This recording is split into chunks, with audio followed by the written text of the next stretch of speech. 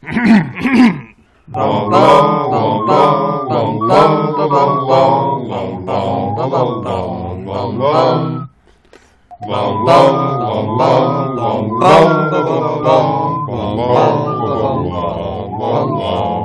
back to our podcast within a podcast, puttering around the Zonko's Joke Shop of Mangum Reads. We are three muggles who really like the idea of a tiny Scops owl for local deliveries.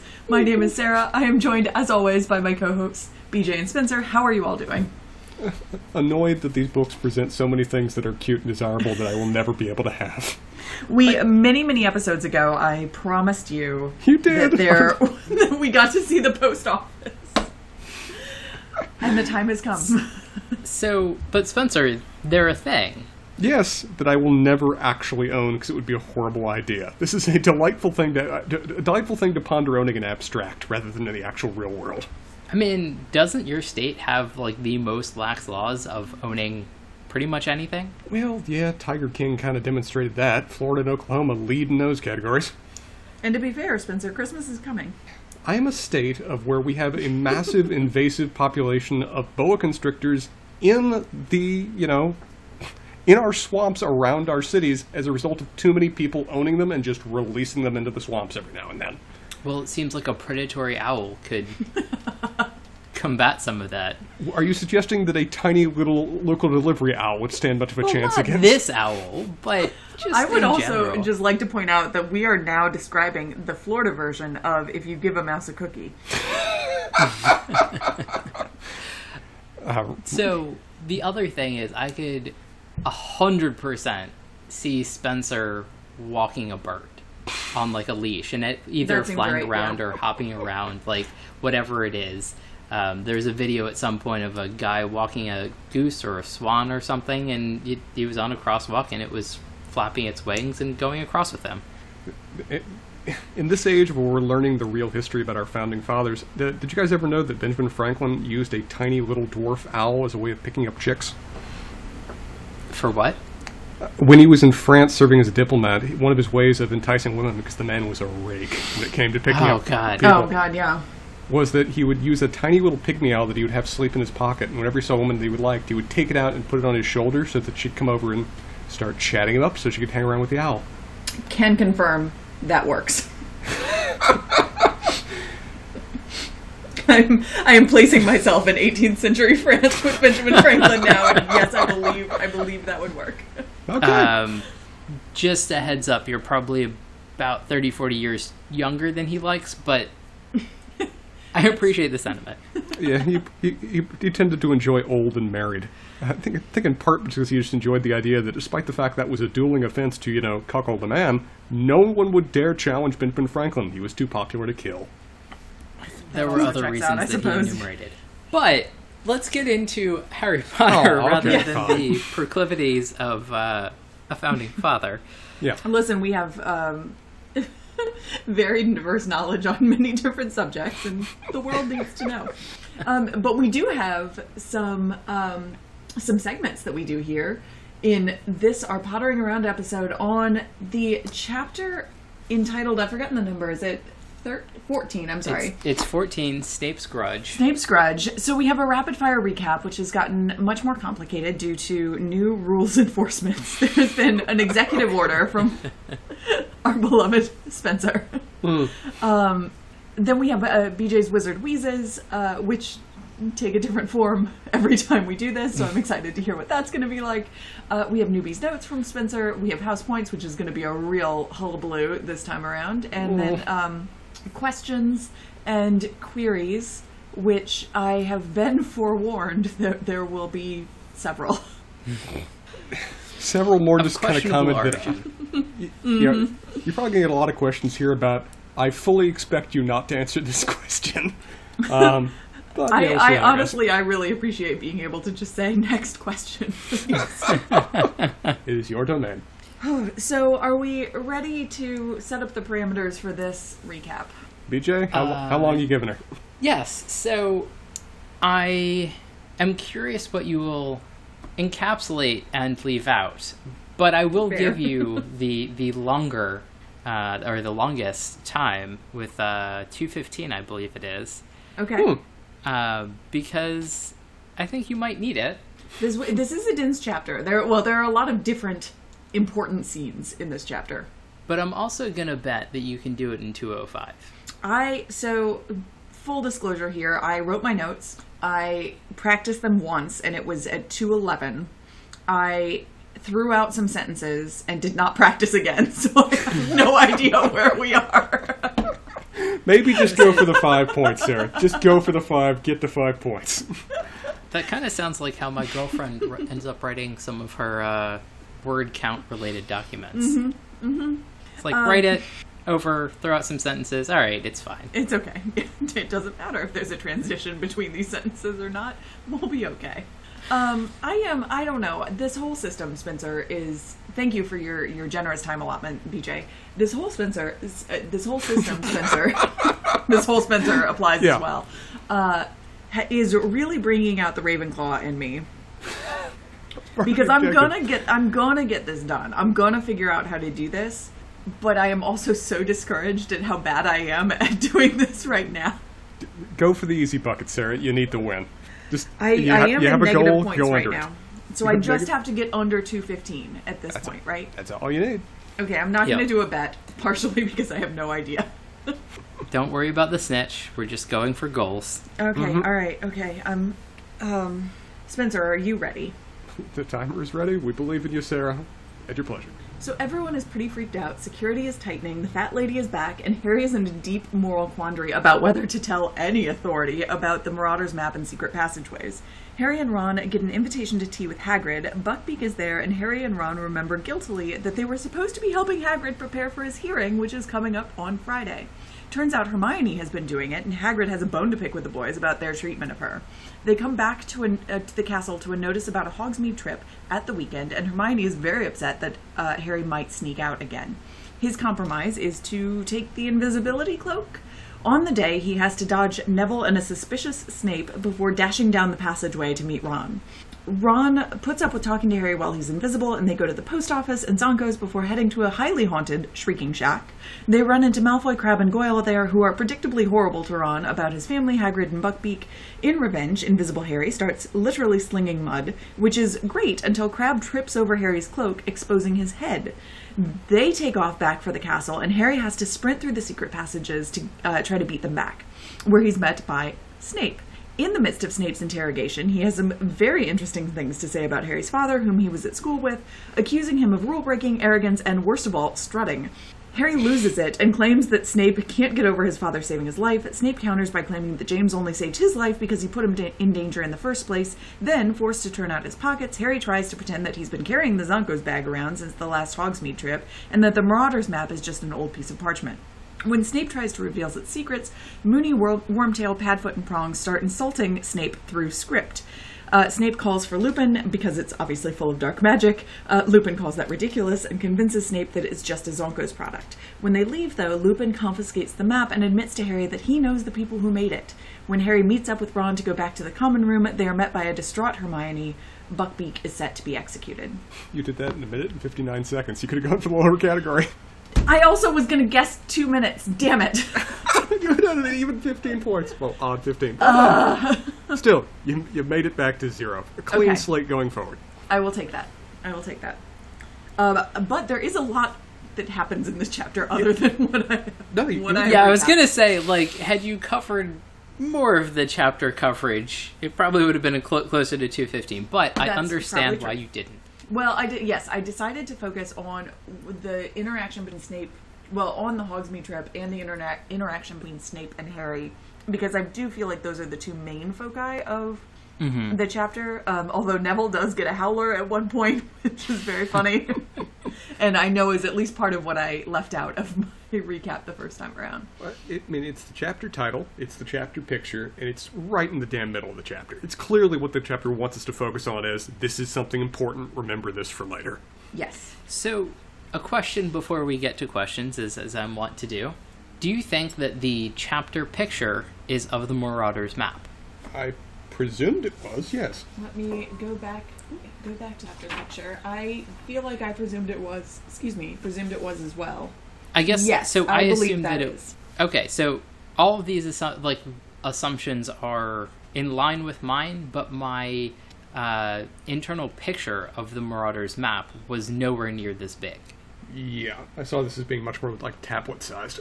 I will say that this is another one of those things that I think the movies do pretty well. Mm-hmm. Is that the Marauders map actually like is almost origami-like in the way that it folds up, so that you can see different levels of the castle by unfolding it at different points. Oh, that's very cool. That's a really cool idea. Yeah, so it does end up actually being quite big. Does that actually big. come out in the books? I don't remember if we get anything more specific than it's a folded up piece of parchment. I don't think it tells us more than that necessarily. We do see more of the Marauders map specifically in, I think, the next chapter. So, okay, maybe. I don't remember the descriptions though. I'd be curious to see what liberties or choices that the movies make with the source material. And I know there are a lot of people that sort of end up reading the book and have images from the movie in their head when they're reading it. And even though I've essentially not seen any of the movies, like I definitely do as well because of how prevalent it is. Yeah. No, that makes sense. And as someone who sort of read the books before the movies, before seeing the movies, obviously, I have a kind of hybrid understanding when I'm rereading the books. I very much sort of cherry pick on what I choose to steal from the movies because it's relevant. But other than that, we'll just keep going. So one of the things that I wanted to wheeze about is my entertainment with the trolls and how creepy they are. I don't know. I assume that J.K. Rowling was just entertaining herself with the trolls, and it's not really for the readers, or maybe if the readers are the parents reading it to their kids. So the trolls were pacing the quarter, and they're talking in grunts and comparing the size of their clubs. That's that's the thing. And then the next one where they're leering at Neville because he's waiting outside of the common room for somebody to like let him in. First of all, I think it's hilarious that these security trolls can't let in a student, presumably because they're not told the passwords, which I get is like kind of security, but also leaving a student in a less protected area also seems like a poor choice. This also seems like a particular punishment for Neville. That too. But I guess my the connotation that I get with leering is not one that trolls should be doing to students. And I wonder if this is maybe, because I agree with you as soon as you brought this up, I completely understand your point, BJ. I wonder if there's a slightly different connotation in a sort of British usage of leering. And if it's more like it just blanket menacing instead of some sort of like sexualized something, yeah. I mean, I assume that's the case. I just wonder if we actually just asked a bunch of people from England what their connotation of leering is. Like, does that actually track? I mean, we do know a couple of them, but I must say that I think other British literature that I've consumed, it is often used in the same way that it is used in American English. Okay. But it might have like a sort of criminal to their intended target or something like that as well, which is less common. I feel like leering, this is a very stupid thing to say. Go on. But I associate that term with like Jekyll and Hyde. Is it possible that term is used in this novel and could shed some insight into this? I don't know. I might find out on the internet while you wheeze at us, BJ. That sounds good. I was going to say Jekyll and Hyde or The Portrait. Dorian? Dorian Gray. Dorian Gray. That would make sense too. Although Dorian Gray is always, because it's an Oscar Wilde book, it's always so wrapped up in sort of sexualized everything that... Oscar Wilde? No. I had a very long argument about that there was a lot of underlying connotations. Anyway, but getting back to Harry Potter, which is what we're talking about, the last couple of things that I wanted to mention was, one, just the post office scene. I hope it made you happy, Spencer, because it made absolutely no sense to me. It didn't. Okay. It was a paragraph and completely nonsensical to me, because it was just like, well, Harry had already gone to Hogsmeade, and for some reason they go to the post office for absolutely no reason as far as I can tell, and Ron pretends to ask how much of an owl would be, and then the owls just hoot and then they leave, and it's just like, well, this is really it almost feels like this is a screenplay at this point. And the sentence like really amuses me, because it's they went to the post office. Ron pretended to be checking the price of an owl to Bill in Egypt so that Harry could have a good look around. The number of prepositions just makes this like an unwieldy, hilarious troll of a sentence. Is it a leering troll, though, is the real question. Well, it depends on what they end up doing at the post office. I suppose that's fair. And then the last thing that sort of thoroughly amused me, and I feel like we had come across it, and it may just have been when we first encountered the map, but all of the people basically telling Snape that he's a pain in the butt on the map, that I remember Wormtail from before. And I was trying to remember like where that had come up before, and but I did think it was kind of funny that like the insults that they hurl at him. Yes. And I have a number of questions related to this that I can't ask because of who these people are. Sure. As an update, sorry. To leering. Leer is not used in Jekyll and Hyde at all, but it is used 3 times in Picture of Dorian Gray. Interesting. And it is used between... yes, the picture does leer. Someone asks, don't you see that accursed thing leering at us? Is that really about the picture? Yeah, I think that's right. And then, yes, Dorian half opened the door. As he did so, he saw the face of his portrait leering in the sunlight. And then, this one is interesting because this is the outlier. So this is, I don't know who's talking here, but it's a woman. And she says, strike me dumb if it ain't so. He is the worst one that comes here. They say he has sold himself to the devil for a pretty face. It's nigh on 18 years since I met him. He hasn't changed much since then. I have, though, she added with a sickly leer. Yeah, I mean, so does Oscar Wilde, and I would say that those overtones, yeah. Anyway, that's my update. That's what I can tell you. Thank you, Sarah. This is one more service I can provide. A broader literary context. You got any other Wizard Wheezes for us, BJ? No, I think that's it for this chapter. But I will turn it over to some newbie notes. Yeah, I'm going to have to be brief on a lot of these, because this, as you guys have noted, is a very dense chapter, to the point that my only comment to make on owls is, Sarah, please tell me now I get to see them on screen when we watch this movie. You get to see a lot of owls, yes. How about the owl post office with cute little tiny owls in it? I don't think that you get to see the owl post office, but there are other tiny owls. You have taken the wind out of my sails before I even start, Sarah. I'm just trying to report the truth here. Fine. It'd be very funny if she just completely lied to you there. because it wouldn't matter for a long period of time. Yeah. But I think you would remember, Spencer, and that would be the best part. I would remember, and as we're approaching the credits, I'm just going to be staring at you throughout all of this, so we ever end up watching it in person. All right, so starting off, I really actually feel bad for Sir Cadogan, because nobody tried harder at their job.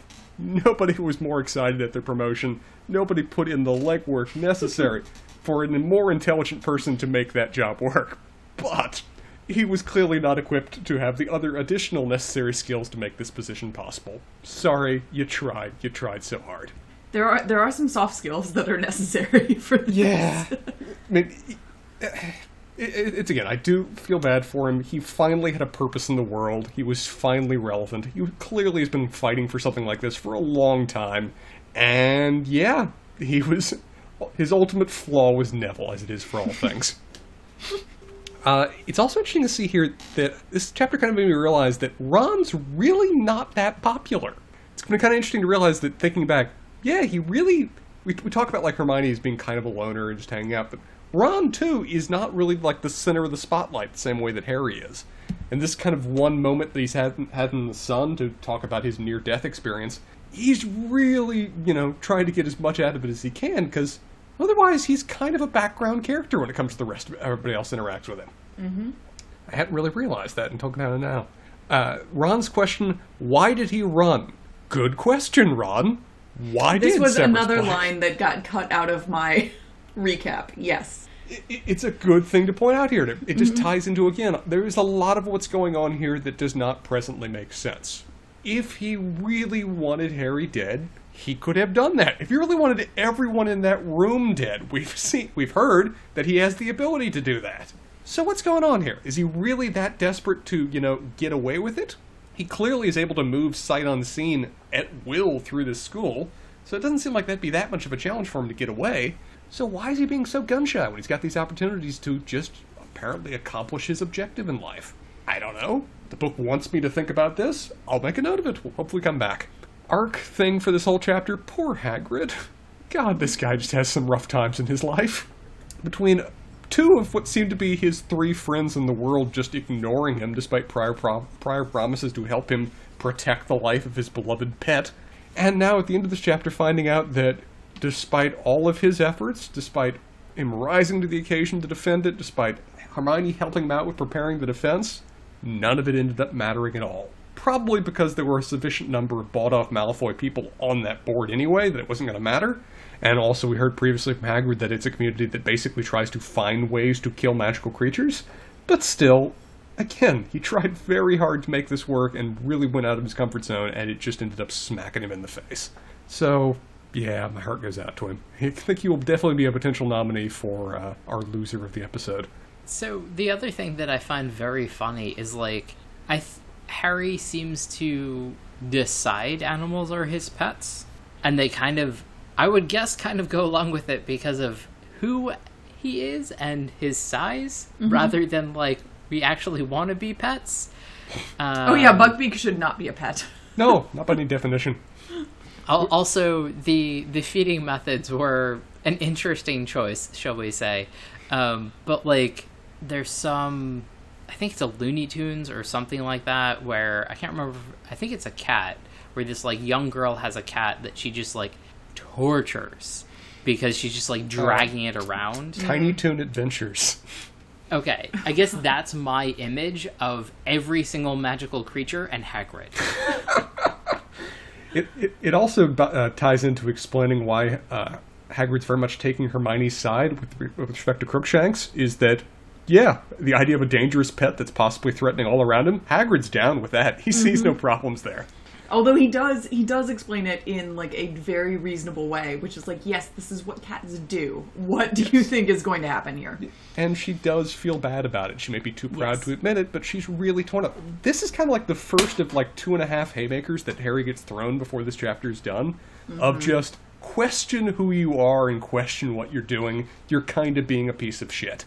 And one of the big ones start here is that I thought you two would value your friend more than broomsticks and rats, and they have no response to that. There's no way that they value friendship anywhere near to the level that they value like a nice broomstick. Like there's just no comparison whatsoever. Oh, it's made all the worse because it's 100% true, and them realizing this about themselves is kind of the reason that they're cowed into silence before they leave. Mm-hmm. Yeah. So the other comment that I want to quickly make before you move on to the next thing is that my presumption is that magical creatures don't act like normal creatures, because otherwise every owl would have eaten every rat and probably most frogs by when they're delivering mail or whatever, and maybe even small cats.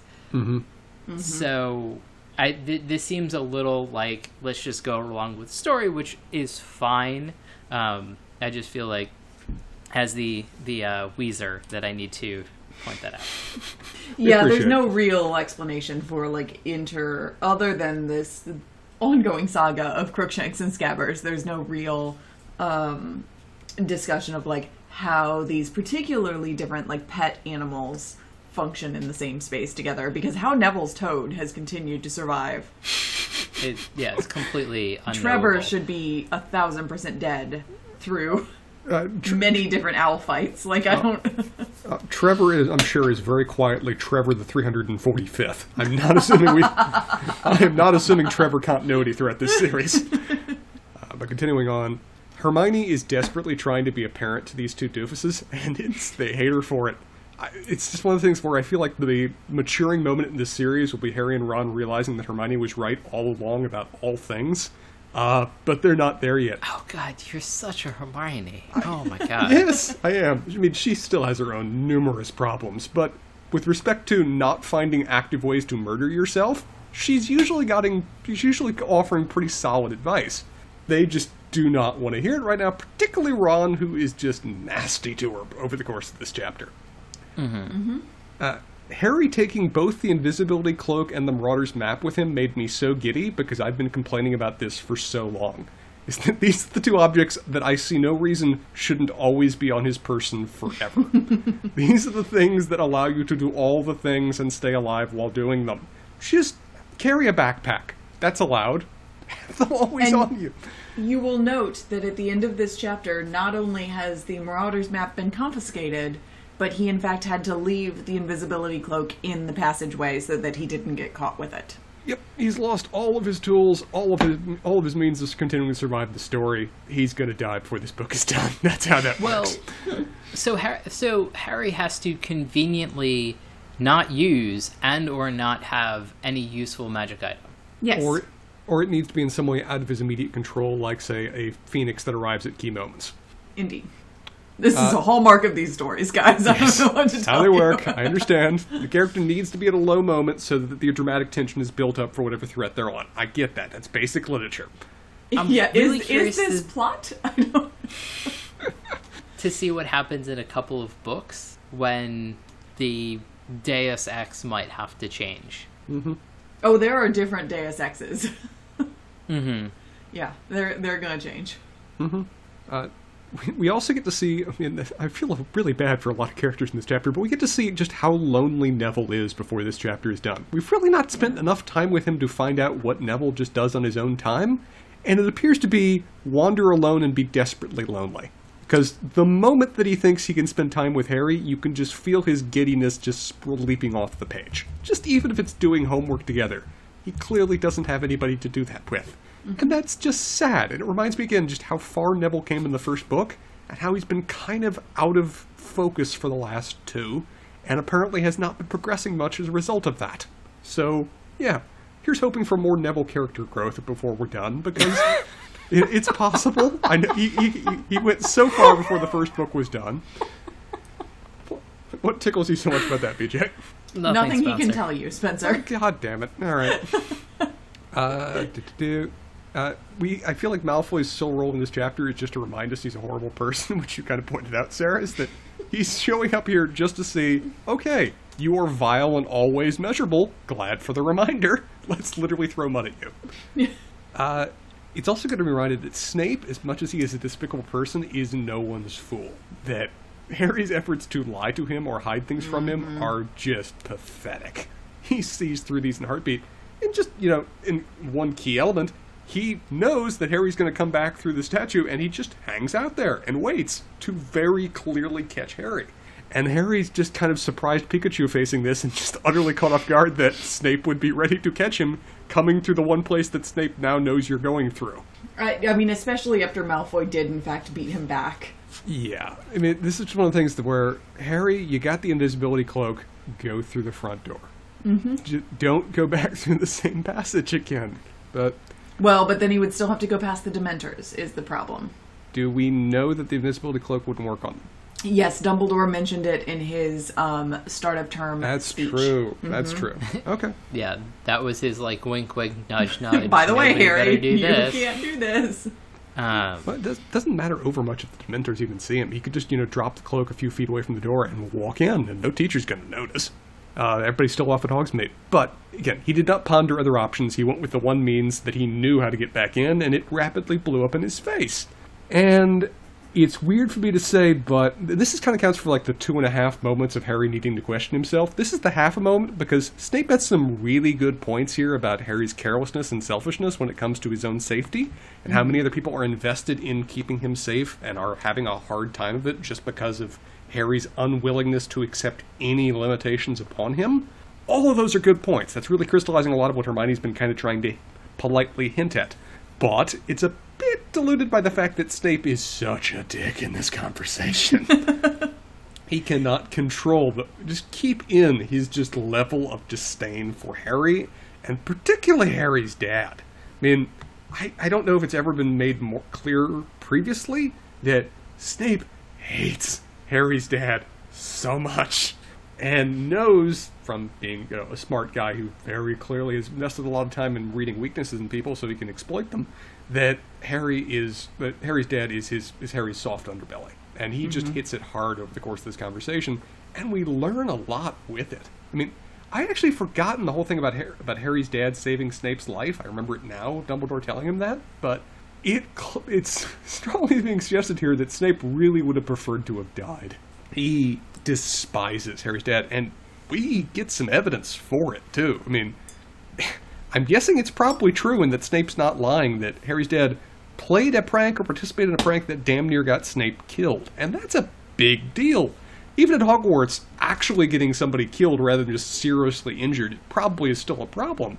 And I'm assuming it's going to take 4 books before we ever get a full picture of Harry's parents. But the little tidbits we're getting about Harry's dad over the course of this book don't give us the best image. I mean, we've heard before that he and his little troop of friends were quite the hellions. They caused a lot of mischief, but there's going from, little rascals to plotting situations where your classmates die. Yeah, I don't have the best of read about who he is, but I'm not necessarily getting the best of things. Yeah, and it's clearly, we get a little bit of it in this chapter, but more of it is coming, and it is very distressing to Harry. It's also interesting to see, too, and I may be reading this wrong, there seemed to be no small amount of envy in Snape's tone, too, when he's talking about Harry's dad. Well, I'm continuing to refer to as Harry's dad because I've totally forgotten right now what his actual name is. James, thank you. I'll save a lot of time on saying that. But his focus on, too big for himself, his massive ego, his Quidditch Cup wins. He's hitting these because they're similar to Harry, but there also seems like there's a bit of a personal grudge there, too. Well, can you really imagine Snape as the height of popularity at any point in his life? No. And that kind of leads into my next point. This chapter is taking a hell of a lot of pains to remind me that Snape is not Alan Rickman, and that he is not an attractive man. No. Particularly over this confrontation with Harry. The detail it puts into describing his sallow skin, his uneven yellow teeth. The book is taking pleasure in just kind of describing this gremlin of a man that's leering over Harry in these moments. We go on to a very, very, very British series of personal attacks on Snape by the course of this map. Who are just this is like the French Knights from Monty Python making fun of a person, and it's great. And it also, I didn't know if you're. Well, I'll let you. Are you going to talk about Snape and his reaction to the map? Yeah, sure. Go on ahead, BJ. Take us through it. So I found it odd, and I guess presumably this is Lupin had to come in and this had to happen, but it seems very uncharacteristic for Snape, who has been vying after this dark arts position, presumably before these books started, calls somebody else in and is just like... I don't see that's the point. I don't see that as the purpose. I don't mean this to be spoilery. I don't think it is. But I would say that the point of this conversation between Snape and Lupin is when Snape says, you think a joke shop could supply him with such a thing. You don't think it more likely that he got it directly from the manufacturers. Right. This seems to be Snape saying...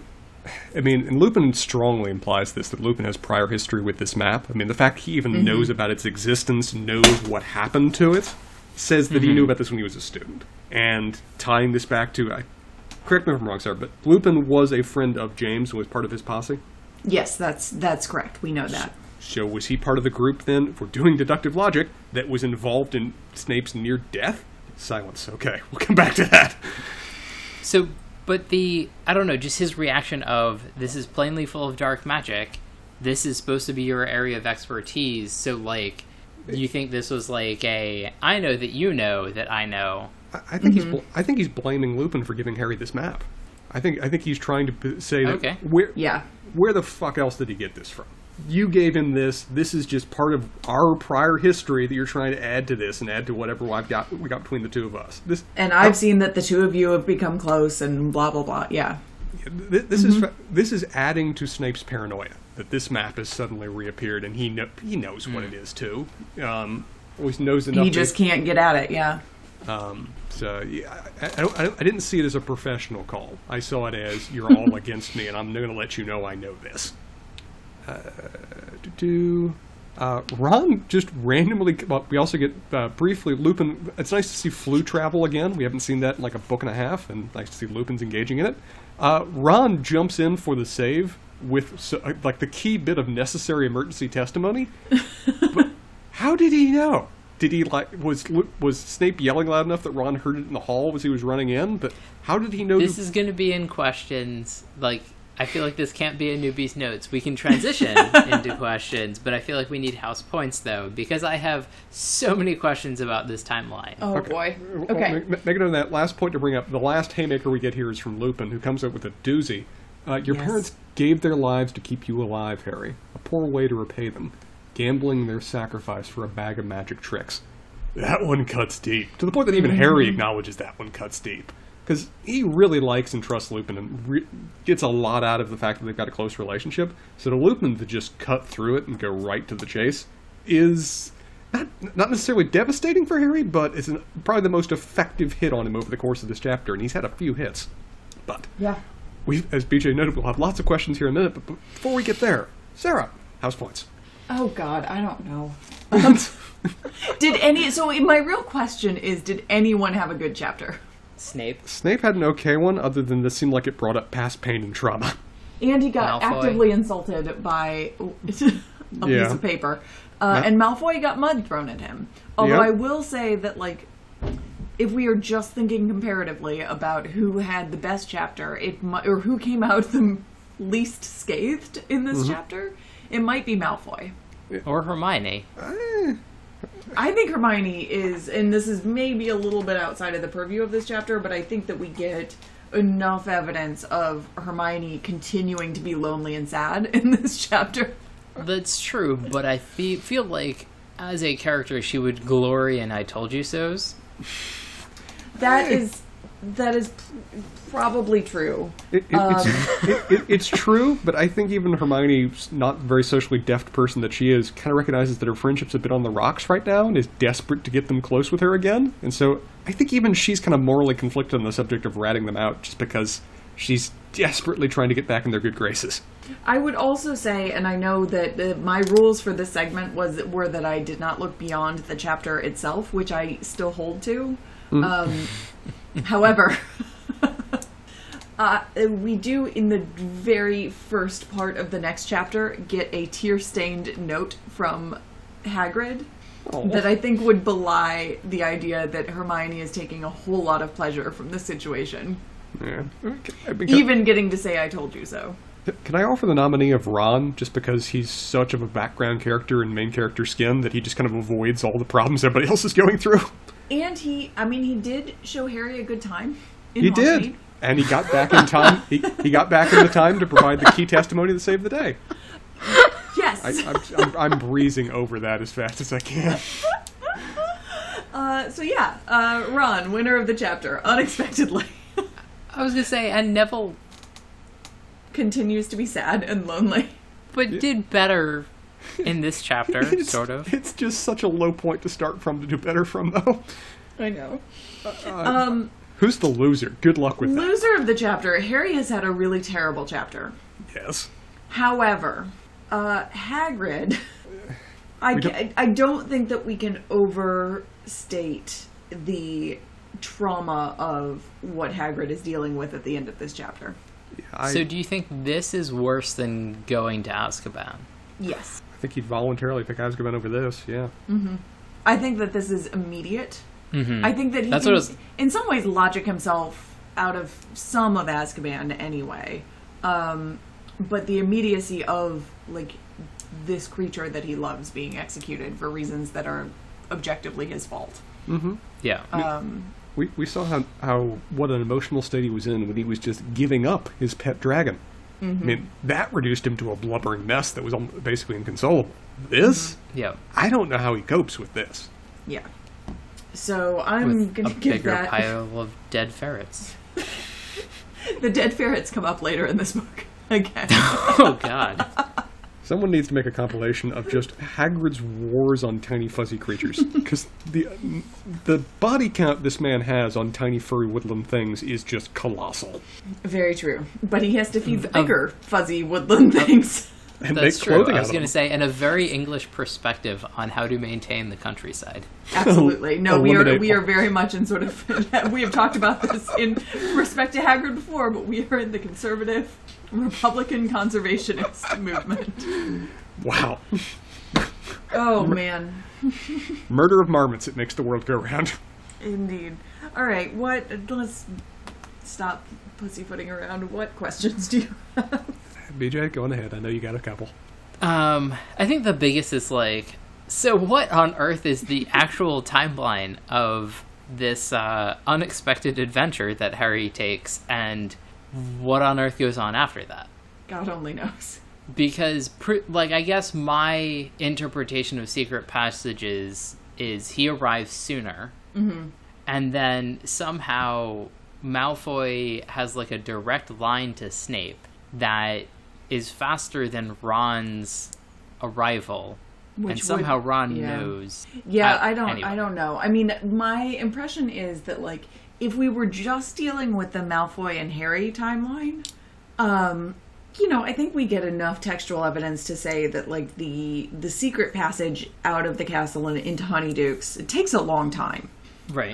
So I think that in that case we could kind of say, okay, well, I mean, maybe if Malfoy really booked it back and Harry had to get back into the main village and get into Honeydukes and get down and kind of do that whole thing, like, maybe that makes sense. But the insertion of Ron, even in his hero's journey, it doesn't make any sense at all. Well, on the other side of it, Ron is a wizard, and they never show up late. They show up exactly when they intend to. Oh, BJ, That's thank true. you. Thank you, BJ. I appreciate that. Fair. Fair. All right. Shall I continue from there, BJ, or do you have further follow-up Go questions ahead. on this point? I have no more to answer on this subject, so... I mean, this point of timeline is so off, I almost assume that Ron is being live-fed information by, like, Lupin in some way. Just because how he's suddenly getting there on time or whatever else, and how he has this information, I don't know. Yeah. But the Marauder's map, is it sentient? Or is Snape literally talking with its actual existing creators, like he just accidentally pressed the help button on his electronic device? I would imagine that it is kind of like... The journal? No, I would say that it is not as sentient as the journal is. I think that it is dealing on a sort of, like, magic 8-ball system. Okay. I think that it can somehow, through the magic tubes and wires or whatever, can figure out who it's talking to. And I would say that clearly Snape has as a person, has prior interactions with the creators of this map that perhaps make it a little more personalized, make the insults a little more personalized. Good call. However, I do think that it's a little bit of like a Mad Libs of insulting people. Like, I think it's kind of a random generator, more or less. Right. He hit the map hard, it went on tilt, and this is its default response to doing that. Exactly. Okay. BJ, what you got next? I have to judge some of the other questions that I have, given things that I've found out. So go ahead, and I might have another one to throw in. Okay. When it comes to the map's manufacturers, this chapter makes a hell of a big deal about that. That is clearly like the hanging question we're supposed to focus on going forward in some way, just because of how important it is to Snape before all. Sure. And also Lupin's very ambiguous line of, "We've met." I've got my own theories that I'm going to leave for myself for right now for what he means by that, but can you... It's not a riddle that you have to solve right now. Could you generally tell me if we have met the manufacturers, or is that too much of a spoiler? Ish. It is a spoiler-ish. I will give you the very vague, we have met one or more of these manufacturers. I think. Okay. Anything else, BJ? Yeah. How might a wizard determine the relative sentience of a given thing around them, or is that just more like a happenstance thing? Because I guess the example that I'll give, Snape was interacting with this map.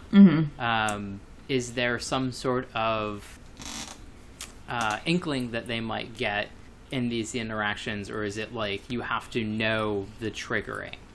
I think it's a trial and error kind of thing. It gets so skidgy because there's so many odd objects in this world that, there's a clear difference between the like temporary and very simple charm that is put on a chocolate frog to give it its one hop versus how this map is functioning. So versus how Riddle's diary worked, right? So I think it's a little bit of intuition. I think it's a little bit of trial and error. And as we see, sometimes people get things wrong. Yeah, so it's kind of hard to smell a rat sometimes. It is indeed sometimes kind of hard to smell the rat. Spencer. I'm looking through these, and I don't... Sarah, as much as I know you enjoy it, I don't want to hear you just say, I refuse to answer that. Not. I'm just going to skip that experience and say I'm done with questions for right now. Okay. So, Spencer, did you know that barn owls are not true owls? What? What are they? You're rattling my reality right now, BJ. What? They're barn owls. They are not true owls. And is this on that end, to the questions portion... I'm looking this up. What the hell is this? We look forward to our next chapter, which is going to be chapter 15, the Quidditch final, which... I have a feeling it's going to be mostly about Quidditch, and I'm amused that we have more than one Quidditch chapter. I will say I'm flipping through this chapter just to see kind of what is encompassed in it, and certainly not the beginning of the chapter, but the end of chapter we have a whole lot of sentences that are in all caps, which indicates that we are in Lee Jordan commentating territory. Maybe not an advertisement this time, but we'll have to see. Yeah. All right, well, this has been fun, y'all. Indeed it has. Looking forward to the next one, y'all.